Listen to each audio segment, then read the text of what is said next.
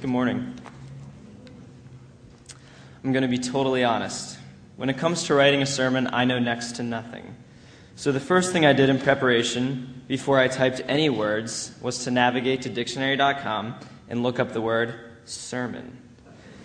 3 definitions came up on my computer screen, and they are as follows.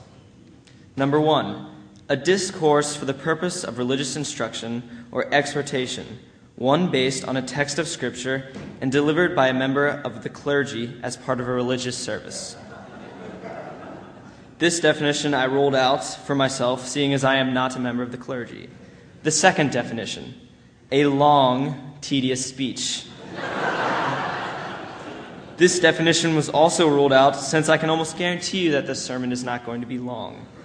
The last definition seemed to fit my intentions best, so I will try to stay within its parameters. Sermon, any serious speech, discourse, or exhortation, especially on a moral issue. Before we left from Lancaster to head down to Koinonia Farm, we were told to bring a journal and some sort of a notebook and a Bible, like any good church youth group does when going on a missions trip. We were also told to come up with a favorite Bible verse to share with the group during our daily evening Bible studies. A different person read his or her favorite verse each night. After reading through the verse once, it was read through slowly again, usually with everyone closing their eyes and trying to focus solely on what the passage was really saying. Since everyone in the youth group is well-versed in hermeneutics and exegesis, thanks to Pastor Ron, we made short work of interpreting what was being read. Part of that is true. We did learn all about hermeneutics and exegesis from Ron, but that didn't mean that the response portion of our evening Bible studies were quick.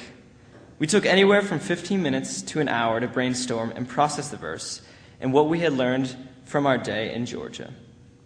I will be sharing some of our thoughts and points of discussion regarding the verses that were chosen by members of the youth group while at Koinonia Farm, as well as reading some short selections from them.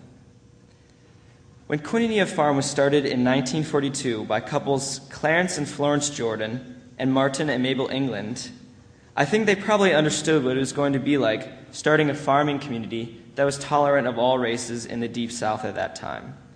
They understood that it was not going to be easy and that they were going to encounter resistance to their ideas concerning equality. Participants of the early stages of Koinonia Farm would, more than most people, understand James 1, 2 through 4. Consider it pure joy, my brothers, whenever you face trials of many kinds, because you know that the testing of your faith develops perseverance.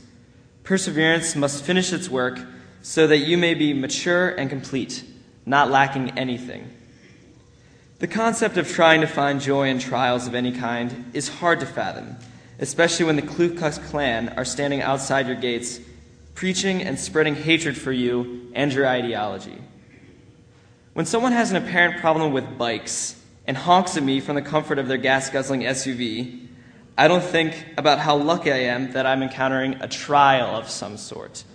I think about how tempted I am to follow their car down the road, shaking my fist at them. I realize that this isn't exactly what the verse is talking about, but it's just an example.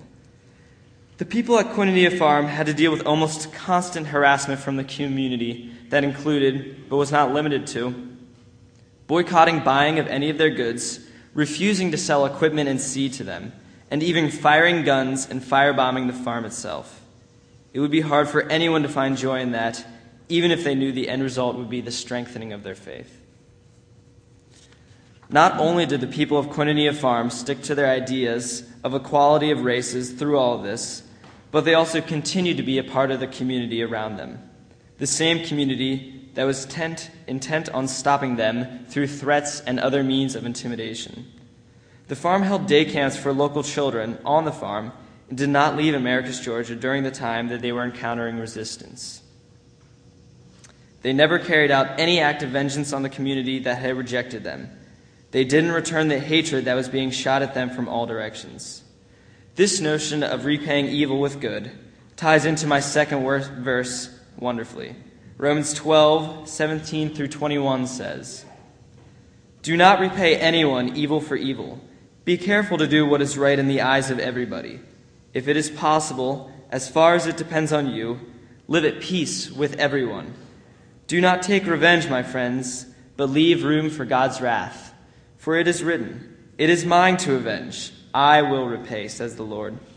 On the contrary, if your enemy is hungry, feed him. If he is thirsty, give him something to drink.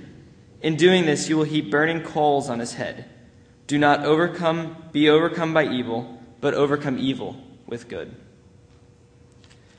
Koinonia Farm's persistence of their vision for equal rights for all over the past 70 years has, in many senses, paid off. The community of Americus Georgia no longer looks on them with disdain, but rather recognizes their founders as pioneers for equality of race and gender. But Koinonia Farm has had a much larger impact on the world around them than just in southwest Georgia. Members of Koinonia have gone on to help in fields as varied and as far-reaching as civil rights work, prison ministries, peace activism, youth and teen outreach, sustainable agriculture, economic development, and affordable housing, to name a few. In fact, Habitat for Humanity was started by a former member of Koinonia Farm and still has its headquarters in Americus, Georgia today. 1 Peter 3, 8-9 says, "Finally, all of you, live in harmony with one another. Be sympathetic. Love as brothers. Be compassionate and humble. Do not repay evil with evil or insult with insult, but with blessing, because to this you are called, so that you may inherit a blessing." The perseverance of a few people who did what they felt was right, in a time when they stood alone in their beliefs, has multiplied by leaps and bounds over the years. The number of people affected by Koinonia's vision for equality, compassion, humility has been far more reaching than the original founders would have ever predicted back in 1942. I believe that the people of Koinonia Farm and the recipients of their hospitality have been truly blessed. This is not to say that after doing a good deed, someone should look up to the sky waiting for a gift to fall into their hands. My point is to say that being blessed should not be the motive behind doing good deeds towards others. Koinonia Farm is not motivated by an end goal of being blessed. Rather, I fear their goal is to be a blessing.